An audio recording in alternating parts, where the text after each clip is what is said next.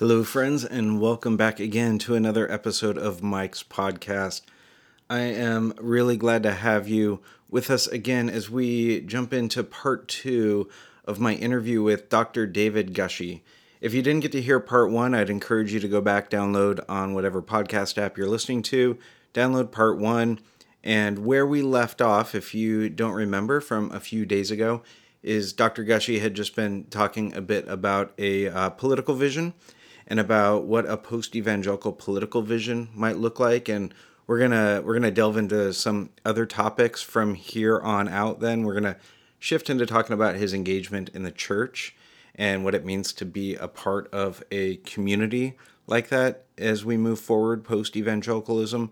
We're going to talk about sexual ethics. We're going to talk about uh, um, racial injustice in the church, and particularly about a statement that he utilizes in his book that I think we all need to hear and sort of wrestle with a bit. So I'm excited for us to get into part two of my interview with Dr. David Gushee. I want to remind you again, we were having some audio recording issues. So while the audio clarity isn't at the caliber that we normally try to have it be at, I think that the content is so rich that it's worth engaging in. So this is from Dr. David Gushee's book, After Evangelicalism, which I would encourage you to check out. It releases August 25th. But here is part two of my interview with Dr. David Gushee. I want to shift gears a little bit and ask you Yeah, about your involvement in church, yeah, because one of the things that we're seeing are so many people who are being disenfranchised by evangelicalism for so many of the reasons that you mentioned and just abandoning church altogether.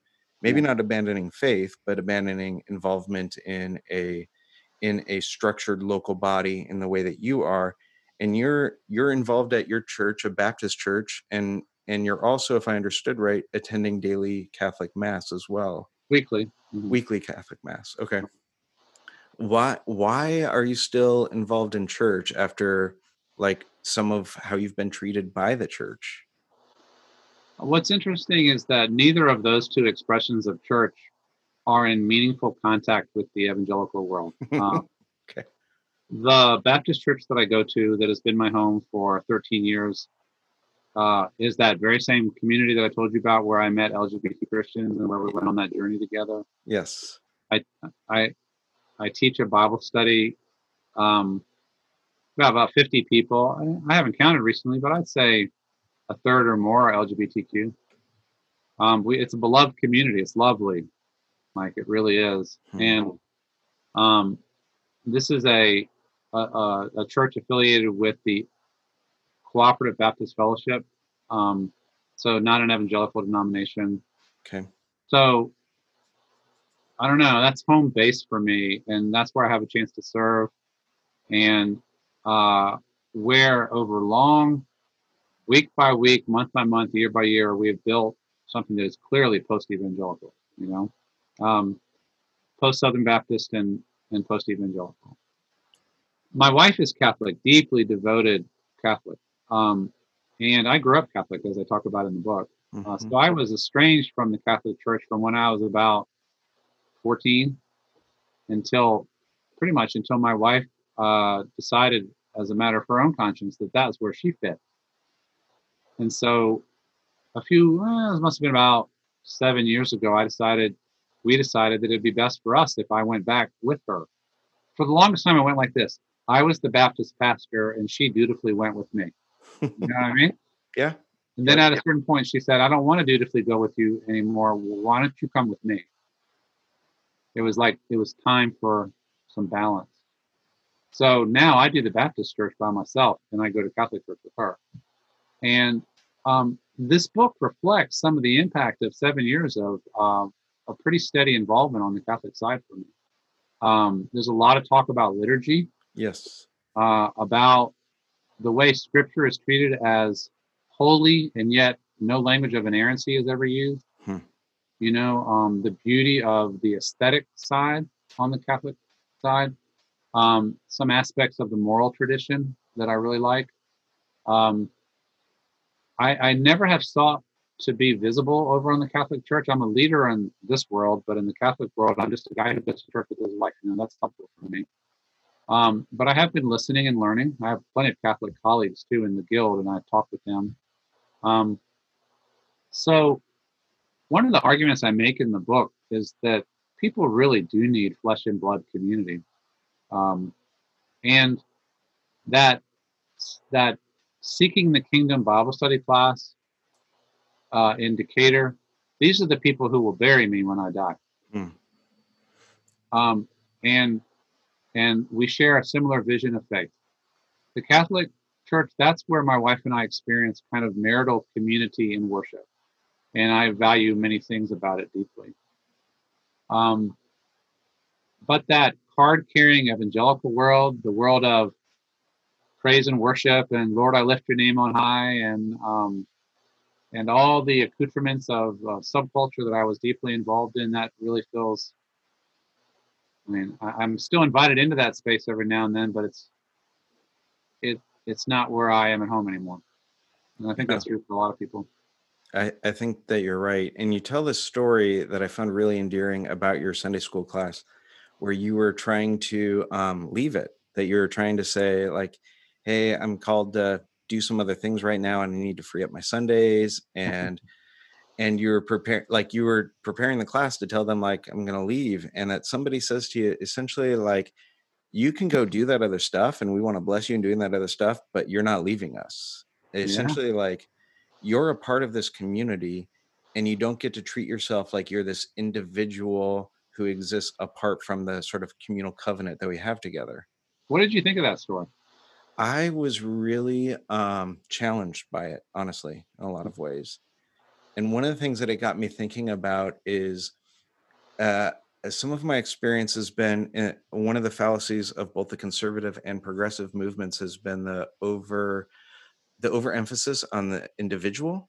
Hmm. And there's something really beautiful about a church covenanting together, a community who's covenanted together. Like, we're going to go through this together. And that even creates space for room for questions and doubts and a changing faith journey. Because it's like, well, these things won't excommunicate you, and neither will you having some other things you need to do on Sunday. Because, like, we're in this together. That was really it was really honestly challenging for me in this season. Um, I was I was taught so much in that moment. I wish everybody who reads that story or hears this podcast could have been in that room. Hmm. Because I was trying to wriggle out of that community because I wanted more freedom. Hmm. I didn't want to have an obligation every Sunday morning at 10 o'clock. Um, I wanted to be on the road. I was hungry for that. Of course, that was just before, and nobody's on the road, right? It was before COVID, right? Sure. Um, and this dear brother basically said, with this, there's one of these kind of anointed moments sometimes in your life, He Hmm. just basically said, if you try to leave, we will hunt you down. I know where you live. Um, and it was lovely. And it was like, that settled something for me. Huh. Um, Did you know it in that moment, or was it like later that you're reflecting on it and you're like, oh, something really significant happened? I knew it right at the time. You did. He was naming an invisible bond that existed between me as the teacher and founder of that class and the 50 people in that community, that we are a community. We have far less ebb and flow in that community than in most churches. You know what I mean? Like, once people really plug into that group, they rarely leave unless they move. Um, Individualism is an American thing in a sense. It afflicts both the left and the right. So you can have both conservative and liberal churches where people are constantly coming and going, right? Yeah. I want a different worship service. I don't agree with you about the color of the carpet. I want this. I want that. I'm just ready to move on. I'm bored. I want to go boating on the weekend. I want to do what I want to do. And that moment, it was like we don't recognize that you have 100% freedom to do what you want to do. And but what it said to me was, and you know what, Gushi, just moving on would not be best for you either. you actually need this community just as much as they need you. And people need to be connected in ways that are not as breakable as almost everything that we do these days. It was beautiful. It I'm glad really you. is. I'm Yeah, glad you caught that. Yeah. it's a really beautiful vision. I really genuinely was challenged by that story. Um, yeah, so in the church today, one of the things that's been written about quite a bit in evangelical circles is the purity culture. Purity culture that I grew up in, True Love Waits, all that, the damage that has been done to people as a result of that. That's all tied in with LGBTQ exclusion in the church, obviously, but then also just like larger experiences of people having broken sexuality, of patriarchy, of experiences like that that are all sort of like wrapped up in there. And I was having this realization not long ago. I was telling my wife, we've got two teenagers, and I said, when I was a youth pastor, all the parents were concerned about the kind of sex education that their kids were going to get in school and what it was going to do to them. And their talks with me were all about like, how am I going to counter the kind of sex education that they're going to get in school? And I told her, I said, I'm having the opposite response where I'm concerned about the kind of sex education that our kids are going to get in church and what the implications are going to be for them in that. And so you lay out, you, as somebody who's writing about post evangelicalism, you are shockingly conservative on several things, Hmm. which I felt like was also true in both in your engagement here on purity culture and sex, where you both recognize the damage of purity culture, but also in like what you are calling for a solution to that. Do you mind talking about that a little Shockingly conservative. That's fun. bit? Uh, Purity culture it's increasingly clear how damaging purity culture was, and still is, I guess, in some contexts, right? Yeah. I do think we're past the heyday of True Love Waits, but but the idea that especially that young women are responsible for young men staying out of trouble, young women must be shamed about their bodies and how they might be possibly flirting or dressing or whatever, or that if there is any kind of sexual contact, they are dirty, tainted, polluted. Um, the evidence, again, of harm from this is very clear. And I quoted a couple of books that are really devastating about that. Yeah. Um, and I would urge, especially, well, I would urge male and female listeners to read a book like Pure by Linda K. Klein. Yeah, my wife read that and was really impacted by it. Yeah. Um, so I kind of step back and say, I think it is legitimate. Maybe this is what shockingly conservative. It is legitimate that every human community has to kind of find a way to train and regulate sexuality, Hmm. because sexuality is both uh, a potentially constructive and destructive force, and it's also how the species is transmitted one generation to the next. And so it's in the interest of every society to come up with some kind of system that can enable the handoff from one generation to the next, and for procreation and child rearing to happen successfully.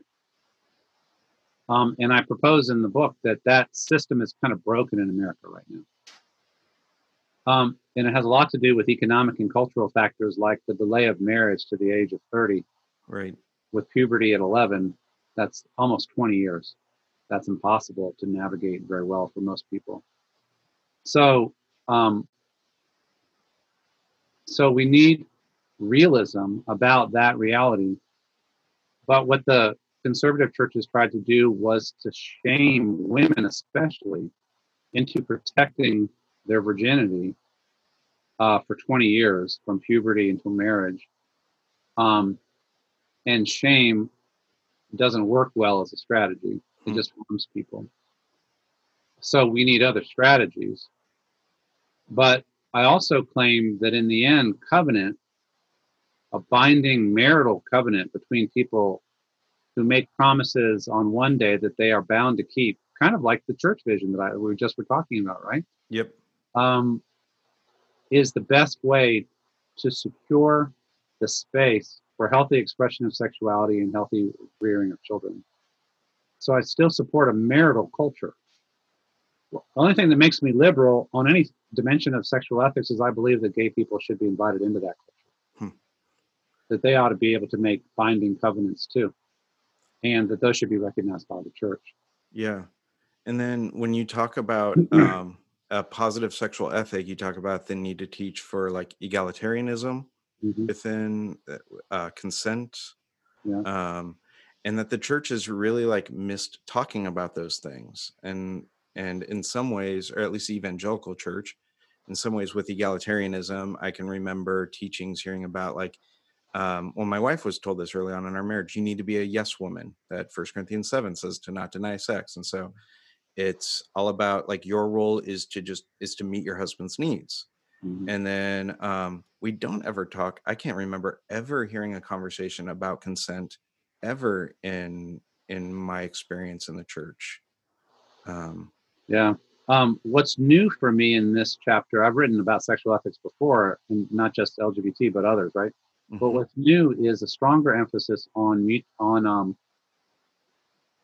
egalitarian mutuality, mutual pleasure, mutual consent, mutual commitment to meet the needs of each other, and also mutual commitment to avoid any kind of coercion.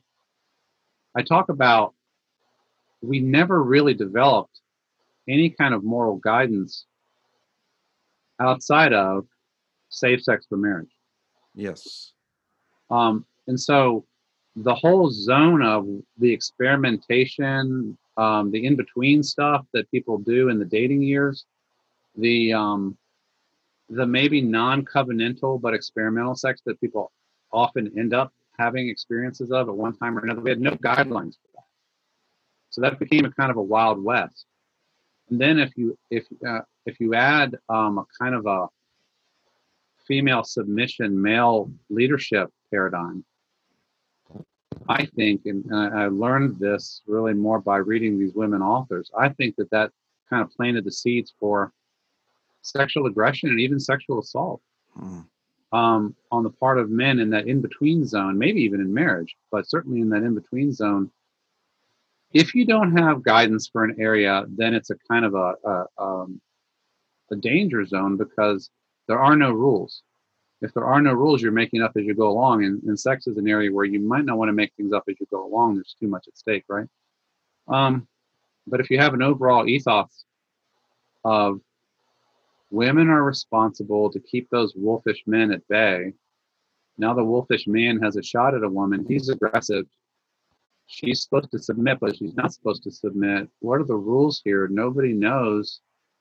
If a kiss is dirtying, well, then what is the in between stuff between that and intercourse? Um, we just didn't have any guidelines for that, and I think we created an area of a great deal of ambiguity. And the bottom line is, a lot of women got hurt, especially. yeah. Well, I appreciated the offer of a vision that was based around mutuality. I think gave a good positive sexual ethic to move towards it, rather than just like don't do it until you're married, and then when you do get married, and you talk about this in the book, and I've had several friends that this has been true of, that you have all this shame, Yeah. and so you bring all of this shame around sex into your marriage, and it's really, really damaging in the marital bed for a long time, that some people never recover out of that. The documentation on that is very clear that the main thing that shame based teachings produce is damaged sexuality. Hmm. I've had I've had numerous pastoral conversations with people who basically went this. It went wrong on the wedding night, and it never has gotten better. Yeah. Yeah. Yep. Um, So yeah. So um, I think maybe people can look at that chapter and see maybe a roadmap for a non-shame based, still covenantal and realistic way of talking to young people about sex. I like that. I Matter of appreciate that. fact, yeah. Matter of fact, non-shame based. So I want to just kind of wrap up by where you end up taking the book at the end, is talking about really a vision for racial justice in the post-evangelical church. And you quote, and I hope I'm saying their name right, Ebony Marshall Turman. Yeah, Ebony. Hmm. Ebony Marshall Turman, who says that white Christianity in America was born in heresy, which just is this bombshell statement. Would you unpack that a bit? I thought that might strike some evangelical or post-evangelical readers, white readers, as a bombshell statement. That's good. When I heard it, I heard it at the American Academy of Religion meeting last year. I think it was. Yeah, last year. And when I heard it, I thought, I'm far enough along right now on this journey that doesn't shock me. Mm-hmm. I know what she means. But I bet most white Christians I've ever gone to church with would not know what that means, or would just be offended, get defensive about it. So what it means is that we need to understand white American Christianity as corrupted from the beginning, especially but not only in the South, by having to justify slavery and racism as somehow compatible with following Jesus. And slavery and racism are fundamentally incompatible with following Jesus. But for 250 plus years in the South, that was the way of life. And in much of the rest of the country, while there wasn't slavery, there was embeddedness in the economic system of slavery and racism as a casual pattern of thinking and living. And so what I do basically is to talk about the history of kind of what happened to Christianity when white Europeans decided to send colonizers around the world to conquer and supposedly Christianize the indigenous populations of Latin America, Africa, North America, and to build European outposts in these places. And what happened was a faith that should have been valuing every life the same, remembering that murder and enslavement are prescribed, by God's will, and so on, had to accommodate the realities of conquest, enslavement, and everything that went with it. And so we shaved off any aspect of the message of Jesus or the message of the Bible that would make it uncomfortable for us to sleep at night. In other words, we embraced heresy and rejected large parts of what Jesus was about and what the prophet said and what the Bible is about. And this made it possible for us to live with ourselves. And I think about, for example, again, as Southern Baptist, if you just open up the Baptist hymnal from like 1968 or whatever, and you just kind of look at content analysis of what's in those hymns, the hymns that were sung by slave-owning Christians, a lot of them, they just managed to never address those realities. The faith was made private, sentimental, otherworldly, not justice-oriented, not liberationist in any way. And the faith became something that you could do and also be a slave owner and not notice that there was any kind of problem with that. Right.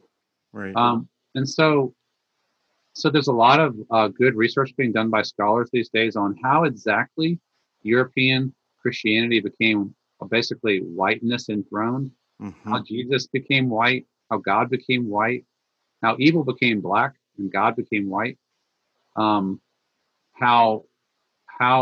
we learned to think of ourselves as the superior race, and that it was okay to enslave or mistreat other people. And then we built an entire society based on that. And meanwhile, all along, Black Christians especially were developing a different version of Christianity that was resisting all of that. And we didn't pay close attention to it, but it burst into the consciousness of American white Christians when protest movements erupted, and it turned out that a whole different version of Christianity had been being born all along. Yeah.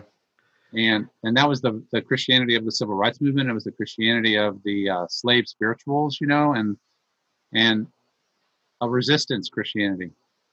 And so basically I'm saying white folks need to realize that probably the resistance Christianity was much closer to what Jesus was about and what he was like than the version that we developed, so that we could live with our unjust society that we had created. Hmm. So one of the things that you talk about is like what we can be doing now is to be listening to more people of color, to be centering people of color in our theological conversations and how we think about the church and in all those sorts of things. And I've been the last several years have had been trying to make a concerted effort to both center more female voices in what I was reading theologically, as well as non-white Western voices. And one of the things that I've noticed, and I think that you hit on this briefly there, is that people of color are generally less LGBTQ affirming than white Christians are. Has been my general experience, and I don't know if that's fully true or not true, but that has been generally true for me. And I'm curious. So one of the things that I've wrestled with a bit is trying to center those voices and allow those voices to have a significant impact on me.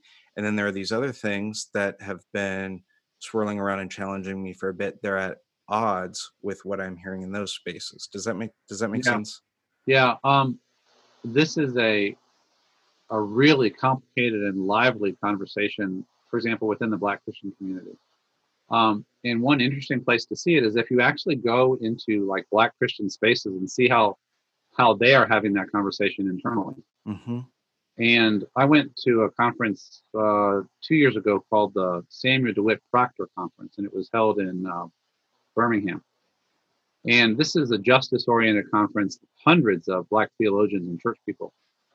And you could see the wrestle right there between the traditionalists on sexuality, Black traditionalism, and the more liberative voices also in the Black church saying, you know what, the very liberative strand that we have drawn upon to fight for our own racial liberation it's the same Jesus, the same God, the same text that ought to apply to our LGBTQ brothers and sisters. So this is cross-cutting kind of realities. On race, white people have been semi-blind for hundreds of years, and Black people have much to teach us. Hmm. On LGBT inclusion, I find that in many ways the conversations are the same in the Black community and the white community, both dealing with a kind of biblical literalism and traditionalism that has to be challenged. But I think the difference is that there's a resource that the Black churches can call on that the white churches can't. And that resource is the whole thrust of set my people free, Hmm. Yeah, liberation. resist liberation theology and resistance theology, right? The theology of God is on the side of the oppressed. God wants people to not be mistreated anymore, and so that is called upon as a resource in internal African American Christian conversations. And sadly, that's less likely a resource on the white Christian side because we don't have as much of a liberative strand like that. Sure. Does that make sense? No, that totally makes sense. I appreciate that. That's a good it's a good helpful thought in sitting in like what it looks like to sit in that tension there around Yeah, that. yeah. And so I talked some about womanist theology towards the Yes. end of the book. Would you Uh, even describe, because my guess is a lot of people who are listening to this don't know what womanist theology is as opposed to like feminism or it's basically Black Christian feminism is the strand of it that I draw on in the book. hmm And womanist theology, born with Alice Walker using the term womanist, and then Katie Cannon, the ethicist at Union where I went to school, and then I went from there. It's basically progressive Black Christian feminism, and so they tend to talk about oppressions related to race, related to gender for women, and related to sexuality, and sometimes also related to poverty, just kind of being on the bottom of the economic structure of the U.S.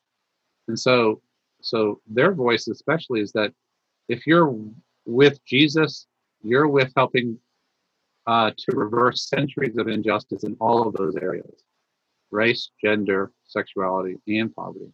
So that makes them critics of aspects of the Black churches where there's not movement on those issues. Hmm.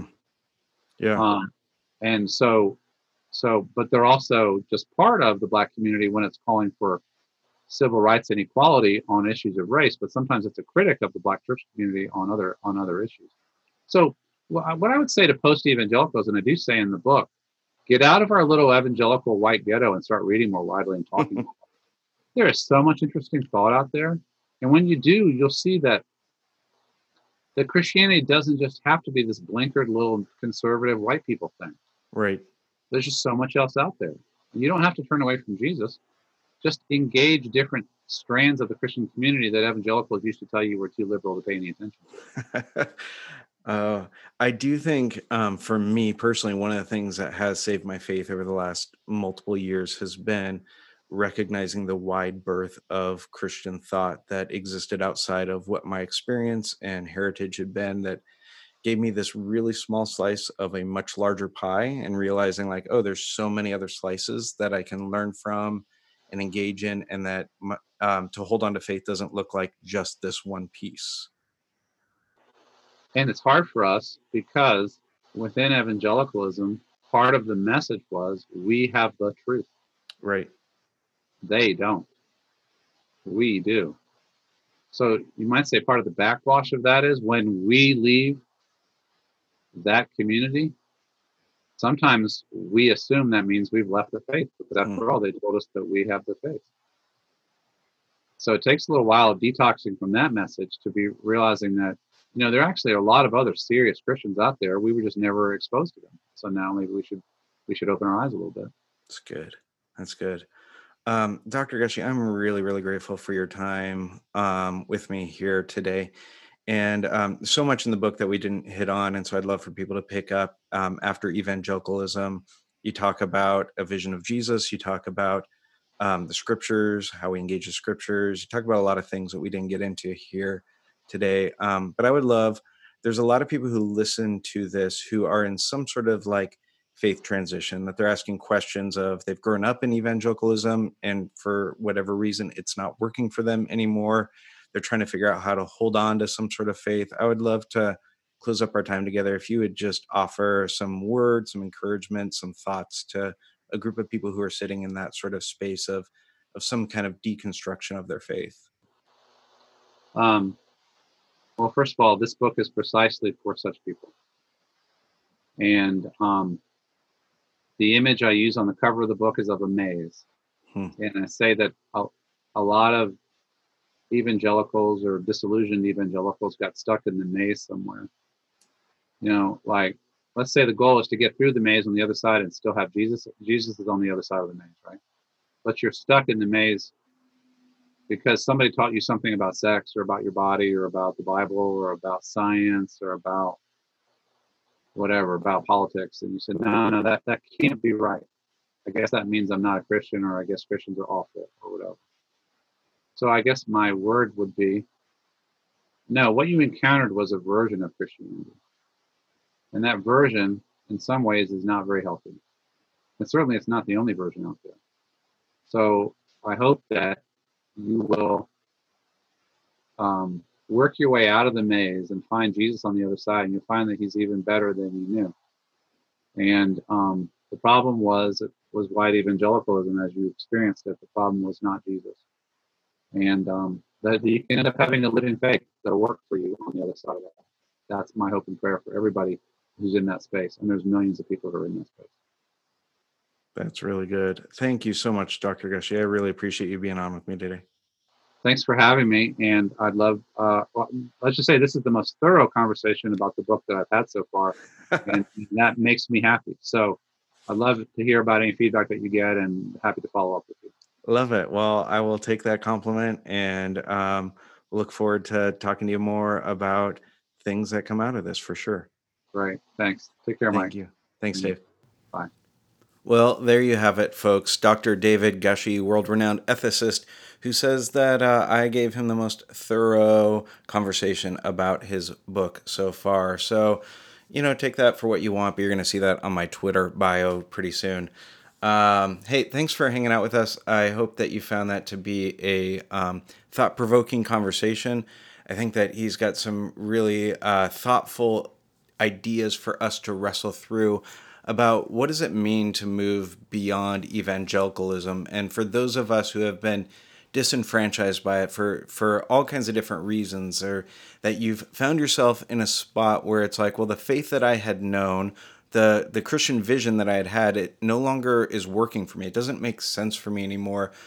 What I'm seeing in the larger sort of Christian landscape that I've been engaged in, like, is really disheartening to me. And you're trying to figure out, like, well, what does that look like going forward? What do I do now? What do I do with my faith? Does that mean I abandon my faith? Are there churches for me? All that sort of stuff. I hope that Dr. Gushee here is helping to give you a bit of a renewed vision for what it might look like to operate in a Christian faith that moves beyond what you've known of in evangelicalism. So anyways, I would really, again, encourage you to pick up his book, After Evangelicalism. He's written a bunch of other stuff. That's just his latest one. You can check it out. It releases on August 25th. Thanks for being with me here again on Mike's podcast. Grace and peace to you, friends.